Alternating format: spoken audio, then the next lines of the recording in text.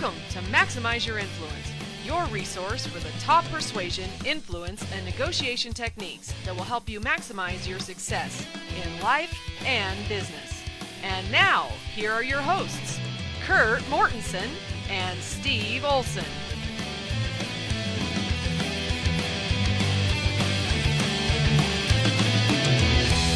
Welcome to episode 52 of Maximize Your Influence. Steve Olson here. I have Kurt Mortensen with me.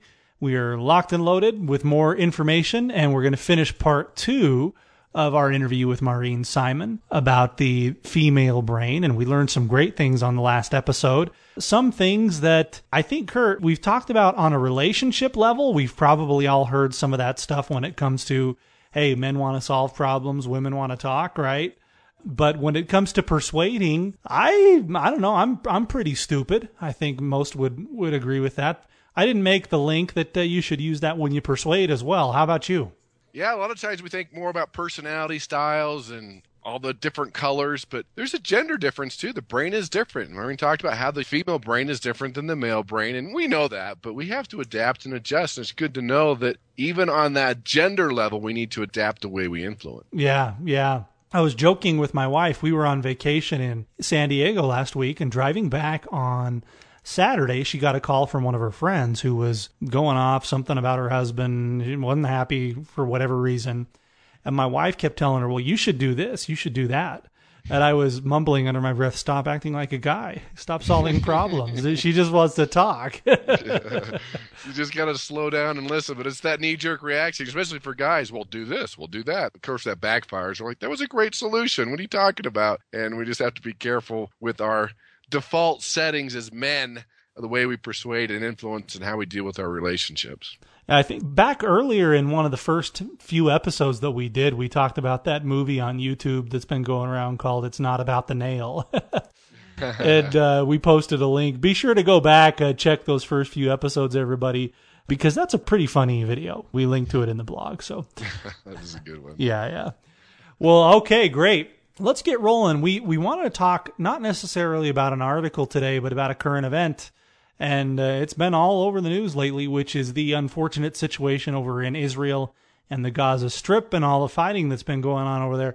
Kurt, why would we bring this up on a show about persuasion and influence? Well, I don't know how many years, thousands of years, I guess there's been conflict in that region, and it's just something that's in the news, something that's going to escalate, and we think, well, just sit down and negotiate. Just talk about it. Give each other a hug. And that's not going to work in a situation like this, because when you talk about thousands of years of prejudice and what parents taught their children and what they think and how they were wronged and the emotions involved, sitting down having a nice logical negotiation and splitting things down the middle just doesn't work out that way. In a lot of ways, it's like a divorce. We like to say, well, it's divorce. Okay, you take this to separate down the middle, but that emotion, the anger, the hate, all those emotions come in. You can have all the logic in the world, but it will backfire on you. Yeah, and we're clearly not trying to sound insensitive to a very polarized situation.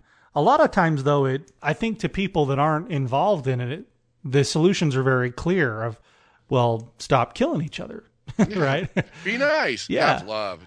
Don't like do this. Or yeah. If you'd like to think that would work, but deep down, there's just no way that's going to happen. We don't have the thousands of years of history and tradition and things that have been passed down that are just the inner core of these people and what they believe and what their ancestors have been through. And so, yeah, it's crazy. And the longer it goes without getting solved, the more likely it's never going to get solved because it just builds on itself and feeds on itself.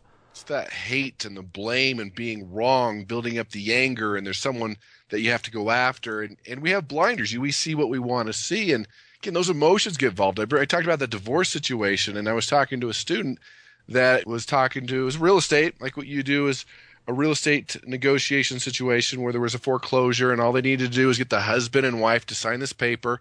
And they were going to split like $25,000 apiece between the person and the husband and the wife, but the wife would not sign it because the husband would get money. Even though she was going to get the same amount, she would rather have the home go into foreclosure. And this could go either way, male, female, but she was willing to go into foreclosure and lose the money because he didn't want him to get the money. Oh, yeah.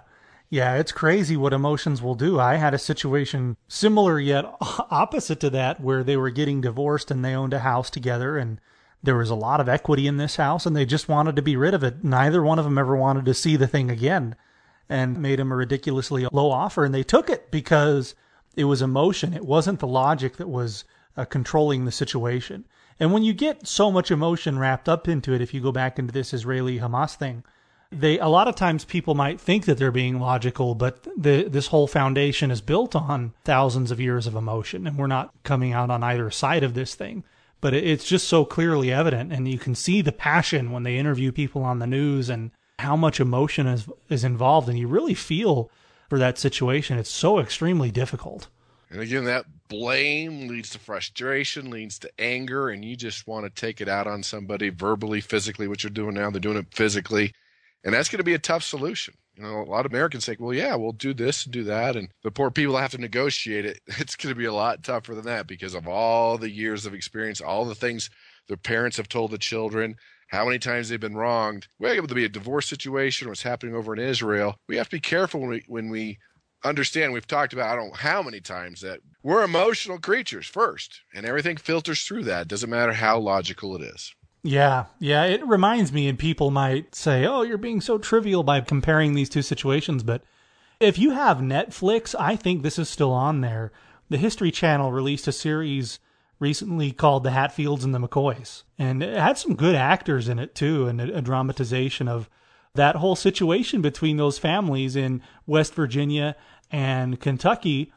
And that whole feud that went on for generations between these two families and wrapped up the towns and all kinds of people.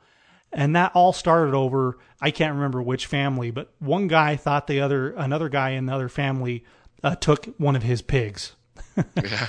And that's what it came from. It was a great show. It all came back. And sometimes generations down the line, they can't remember what started it. But that anger and that frustration, it just builds and builds and builds. Yep. And that's part of that whole process. We don't remember why we're angry. We're just angry and we're going to get even. That's right. And because one guy did this and that, now I got to pay him back for this and it's got to get paid back for that. And it's back and forth and back and forth. So, wow.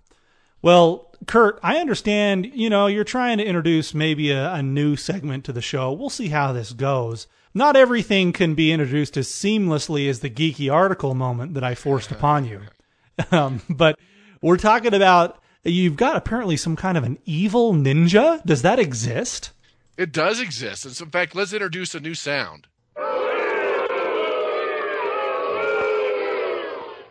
We clearly don't like what this evil ninja is up to, but they're apparently a ninja nonetheless. Yeah. Let's talk about this. We're going to call it evil ninja or bad ninja. What do we want to go with?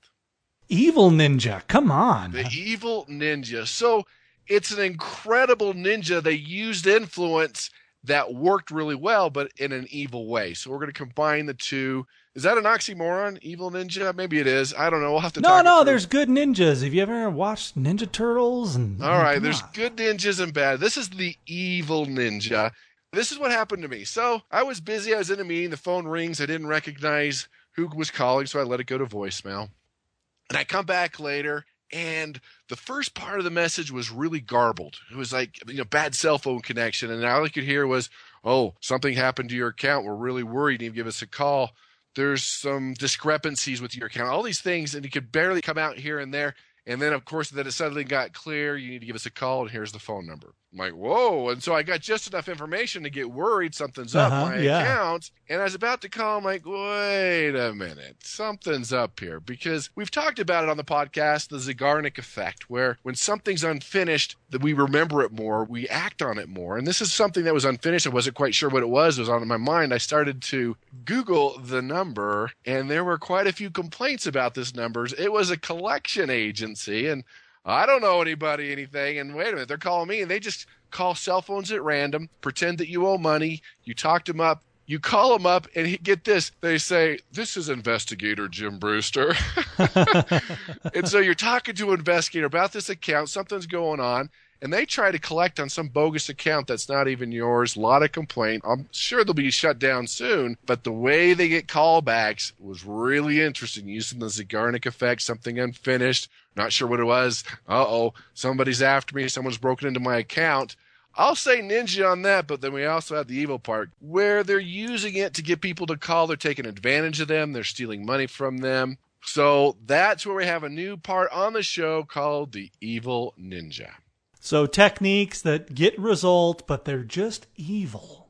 Yeah, so we don't want you to use them in an evil way, but understand they're out there. People are using them. And with any technique, you can use it for great good, and of course you could use it for evil. Yeah. So they basically, it's garbled. It's problem with your account. Exactly. Call back now at this number. Yeah. We're really concerned. Call as soon as possible. Like, whoa. And it almost got me. I'm like, wait a minute. Let me Google these numbers. Let's see what's going on. Yeah. Like, wow. And a lot of people who maybe they're not super educated or sophisticated, the fear is just going to overcome them, and they're going to get out their credit card number, and they're going to give those clowns money. And that happens on the sad note to a lot of senior citizens who don't have a lot of money. Yeah, that's not cool. Well, all right, Evil Ninja. Well, tell you what, before we get into the rest of the interview with Maureen, why don't you cue up Homer? All right, bring it on, home. Don't! There he is. We have never cut airlines any slack on this show. They are a frequent guest of the Blunder segment. They like to pull the Homer a lot, and it just seems to be getting worse with the airlines. And there is a letter that surfaced online back on late July, and it's blacked out. I'll put the link to the blog so that you can see it. Letter is from United Airlines, written to somebody. That part is redacted, as well as the customer care manager from United Airlines that wrote the letter. That part also redacted. But apparently this customer flew on United, didn't have a great experience, and decided he was going to tell United about it. And they wrote him a letter back. Would you like to hear the letter, Kurt? Bring it on. Okay. And everybody pay attention. See if you can kind of catch where this falls short. Dear Mrs. Blank, thank you for letting us know about your recent experience with United Airlines. I apologize if our service did not meet your expectations and appreciate you taking time to share your concerns. So far, nothing wrong. Our goal is to provide consistently reliable product and exemplary level of customer service. Based on the events you describe, we did not meet this goal. Your comments regarding, parentheses, specific event, will be used for coaching and training our employees. To encourage you to fly with us again and as a tangible means of acknowledging your disappointment, enclosed is, parentheses, specific item, parentheses, customer name. I ask that you allow us another opportunity to serve you as we consider it our privilege to have you aboard. Sincerely, Customer Care Manager, United Airlines. So, wow. Talk about sincerity. I just feel so listened to, don't you? Yeah, that's the type of thing that will make it worse. It's probably better not even to send a letter when that gets out there and they fill in the blanks. And that is a major blunder, and it's going to make it worse. And obviously someone should be fired. But I think a lot of us have done this. In fact, I think you were guilty of this once by forwarding an email that went to the wrong person. I don't know if you remember that or not. Oh, yeah. Wow. Yeah, we won't say what happened, but I remember you said something about the person. It was kind of funny just to come to me, but it also went to them. But I think a lot of times we got to be careful with emailings and forwarding and blind copies and what's happening out there. A lot of times if you say something and it gets out there to the wrong person, it could really hurt. And in this situation, yeah, United's in big trouble for this. And, of course, it was probably the customer service agent, wrong button, sending it too soon, something happened. And it's always good to double, triple check that email you're about to send out and who it's going to. Yep. And, you know, on those email blunders, which I was guilty of, I've since learned that if you're going to be embarrassed or it's going to cause you grief for somebody else to see that, then don't put it in writing. Yeah, and we can thank the IRS now that they're finding those emails and all the mean things she said and how biased she was, that all emails are being recorded. So just stay on the up and up what you say and what you do, because that could come back to haunt you. Get out of town. I'm embarrassed to say this is the first time hearing this. So the lost emails are being found? Oh, yeah. She was using a lot of the profanity, talking about the other party and some of the other things. So they're slowly finding these things off the hard drive, I guess. But she was clearly biased and going after them, and she used some really choice words to describe the people she was going after. Oh, that is priceless. You got to love the IRS, everybody. Yeah, so just now with this day and age, just got to realize probably all your calls are being recorded and emails are being saved. So just do it on the up and up. Yeah, right. Or you could just record it on a podcast like we do and make it extra easy for them. There you go. Recorded and posted so everybody knows what you do, what you think. Yeah. Well, if you get a letter from United Airlines, know that it was a lot of heartfelt consideration and pondering went into writing the letter. Yeah, especially fill in the blank. Their Fill name in the here. blank, yeah. Yeah. Oh, that's good. I'll post a link to it on the blog so everybody can see it. And I'll put an asterisk here so that we don't hear from legal counsel for United Airlines. Hey, maybe the letter's fake. Who knows? I don't know. But it's online, and it's entertaining anyway. So there you have Online, it must be true. it. That's exactly right. We're online, and we're true or something, right? Yeah, something. That's right. I will go with that. Yeah, okay. Well, good. Everybody, thanks for listening. Let's cut to part 2 of our interview with Maureen. Here we go. Maureen, we always have a blunder, and we have our famous, we have a little sound effects, Homer Simpson. So Homer Simpson's our blunder sound. So Don't! out of these 3, or even a different one, what is the biggest blunder mistake that men make when they're attempting to influence or persuade a woman? Giving them the solution and the answer or the direction that we're going to go in without including her in the decision-making process. Great point. I think big picture, and tell me if I'm right here, that as a male, even if I know the answer or the solution, the key here is to listen, to ask the questions, and help them persuade themselves, come up with the same solution that I already had. Is that correct? Well, you're probably going to want to honestly and authentically really hear what she has to say and really not have the decision made. And, in business that's hard because sometimes we're trying to get buy-in and engagement in our companies and in our work on a project or some sort of a merger, and we already know we want to go there. So I'd be as honest as I could in disclosing my agenda beforehand and then move into the steps of being really interested in engaging her thoughts and opinions.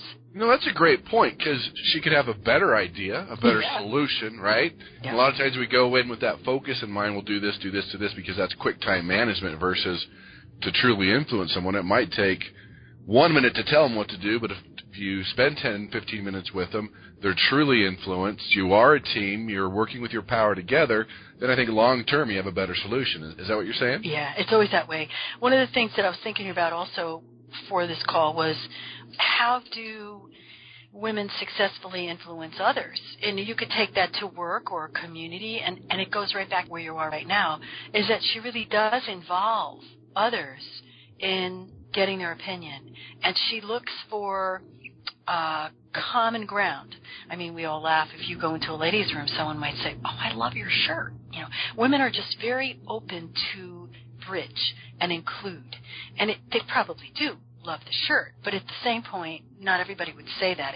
It's a way of reaching out. So there's an inclusion in the way a woman would be successful in the way she communicates and influences in the workplace. And that's an important thing to know, because if you know that she is inclusive, and yet you're coming at her with this new merger and saying, this is pretty much where we're going, what do you think? It's not necessarily going to be the best way to get her buy-in. Remember also, she's really focused on the whole. She wants to see what the benefit is for all. And don't be surprised if she's emotionally expressive. And that can also make the masculine side of us, not always, but sometimes uncomfortable. So she may have a need to be more emotionally expressive, either communicating from her heart or telling you what she thinks. And that's being encouraged more now in our more progressive companies. I'm working with a lot of progressive companies putting these concepts to use on the ground, and that's encouraged. Whereas before, I think you probably remember, Kurt, that was discouraged. Keep your emotions at the bedside. Mm-hmm. Yeah, emotions are, I guess, more politically correct now, and I think that's a great thing, because when you bury emotions, that could have a lot of damage, not only the relationship and the ability to influence, but even in our health. Yeah, oh, yeah. And that's a great thing that's coming out. So, well, let's flip it around here a little bit. So, what do you think? What are the biggest mistakes a woman makes when they're trying to persuade a man?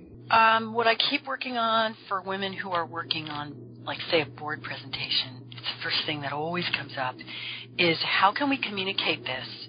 Being expressive, being inclusive, looking at the whole needs, that's your brain's going to do anyway, and not going in too many circles to spin out on the guys. The linear thinking is something that, as you said earlier, has a beginning and an end, and it doesn't really want to go down the journey or the garden path for 3 days. So how can we get this point across and be concise, focused, and yet use our natural gifts, which is inclusion and all the other things we've been talking about, without losing those and using them as an asset. So that's a lot of what I do with women and have for many years, is help them to sculpt and to clarify their message so they're actually going out there and they can be heard. They can be the greatest women and the greatest organizers and the greatest leaders in the world and not be heard. So that it's just stay very close to the point. Kurt, you're a great teacher of this. You've influenced me in it. The 1, 2, 3. I mean, I get tired of 1, 2, 3, and you know it, but it's getting very clear, getting very focused. And that's probably the best way for a woman to speak, is with a distinct point, remembering the linear side, but weaving in who you are.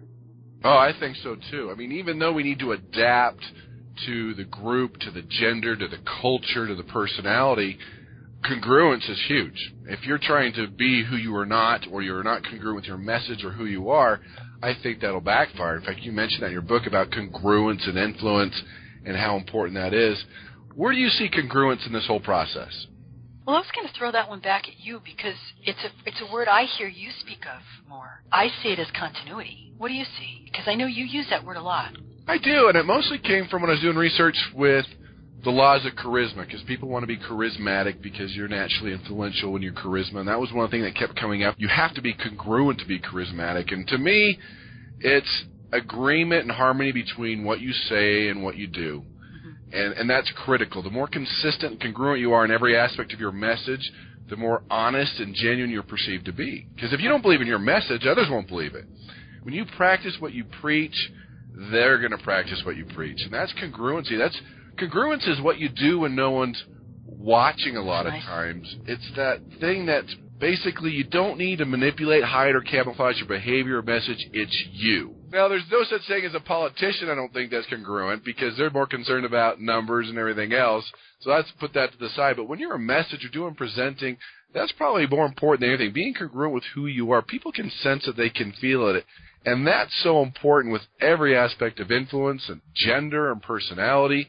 You can adapt certain things, you can create your message, but you still have to be congruent with who you are and what you believe and what you represent. But that's basic integrity, right? Yeah. That's big-time integrity. It's, how do you treat someone you don't need something from them? Like I said, what do you do when no one's watching? So there's some integrity there, there's some character there that all increases with congruence. And with congruence, we could also say, do your words match your actions? Does your message match your life? Yeah, that's great. I mean, that's the most powerful stuff you can do. And, I'm really having some fun reading and working with cultures and companies, and people are just starting to get that who we are in business is who we are when we leave the business, is who we are when we enter our home, is who we are when we're with our kids, is who we are when we're with our cat or dog. The lovely part about the stage of awakening or civilization we're in right now is that that's becoming more obvious. I remember when I first started working in businesses in London, really about, I'd say, maybe 18 years ago, I was hearing so many people say, I'm leaving myself at my bedside and I'm going in to the office. And I'm like, yikes, we got some work to do here. But now it's not as elemental. People realize that that's a breakdown, but there's a lot of it going on. But at least there's an awareness that's not really that healthy for you or your company. I agree 100%. I believe that in a lot of ways we're like a mutual fund as far as our life, from our physical side to our intellectual to our spiritual to our social to our financial or emotional. If we neglect any one of those, it's like a stock that's pulling a mutual fund down. It's any weak area of our life is going to affect any strong area of your life. And so being congruent is mastering every aspect of our life that's important, from work to family to our relationships. It's all important. Oh, yeah. Oh, yeah. Another question for you. You mentioned this in your book, that women are naturally predisposed to build relationships. Mm-hmm. Can you expound on that a little bit? Are we, as guys, are we lost? We don't have the social radars that women have, or just women are just naturally predisposed? Or is that empathy? Is that reading nonverbal behavior? Is that creating relationship? Is that all the above? Well, I feel so strongly about that one that I started that out as chapter 1 in the book. And I'll be honest with you, when I researched to find out what information had been done on the feminine in the past, this was one of the easiest to write on, because there was a lot of information on that, and on thought, tons, and language. They were the three easiest. So really, if you think about it, we've covered some of this already, but let's tie it together. If someone is predisposed to be a collaborator and they want to include you, and they're looking at the whole interconnectedness of the world or of the community or of that particular team in an office, and they're valuing the way that you're listened to, and they're really wanting to hear you speak, and they have good listening skills, and they overlay that with care, compassion, and empathy, that is the ultimate way to relate. Those five things: collaboration, inclusiveness, interconnectedness, valuing communication, and the last one, altogether, care, compassion, and empathy, are natural feminine attributes that the female brain and her socialization supports. So there you go. That's like the ultimate relationship. I agree with that. I mean, women, especially with relationships and reading nonverbal behavior. In fact, I joke about this in seminars, and I asked ladies, I said, ladies, have you ever been on a date with a guy and you didn't like him after 5 or 10 minutes, and you showed him all the signs you wanted to go home, you didn't like him, and they still try to go in for a kiss? Yeah, you'll get all kinds of numbing. Oh, yeah, you'll get all the hands, and the guys just don't see it. But the women they're just programmed that way for the relationships, reading nonverbals, reading emotions and facial expressions. I think that's so powerful and a great tool they can use to be very influential. And they studied it with babies. I mean, there's some really famous studies about little girls and how much they can actually see and interpret the emotions and form of a face. And, that's a real common study. So, I mean, from the crib, they've been able to do pretty consistent testing to see that the female brain picks up on cues that are nonverbal and can use those in building relationships. It's a pretty well-documented one, actually. That's interesting. That's great. What is the one takeaway you want our listeners to have, or the one thing maybe that we haven't talked about that you feel is really important that we need to know before we sign off?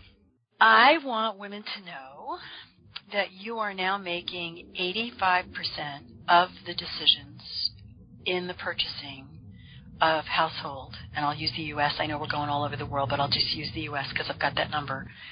And that you need to realize the power and influence that you hold, even if we're going to look at it from an economic point of view, just for a model.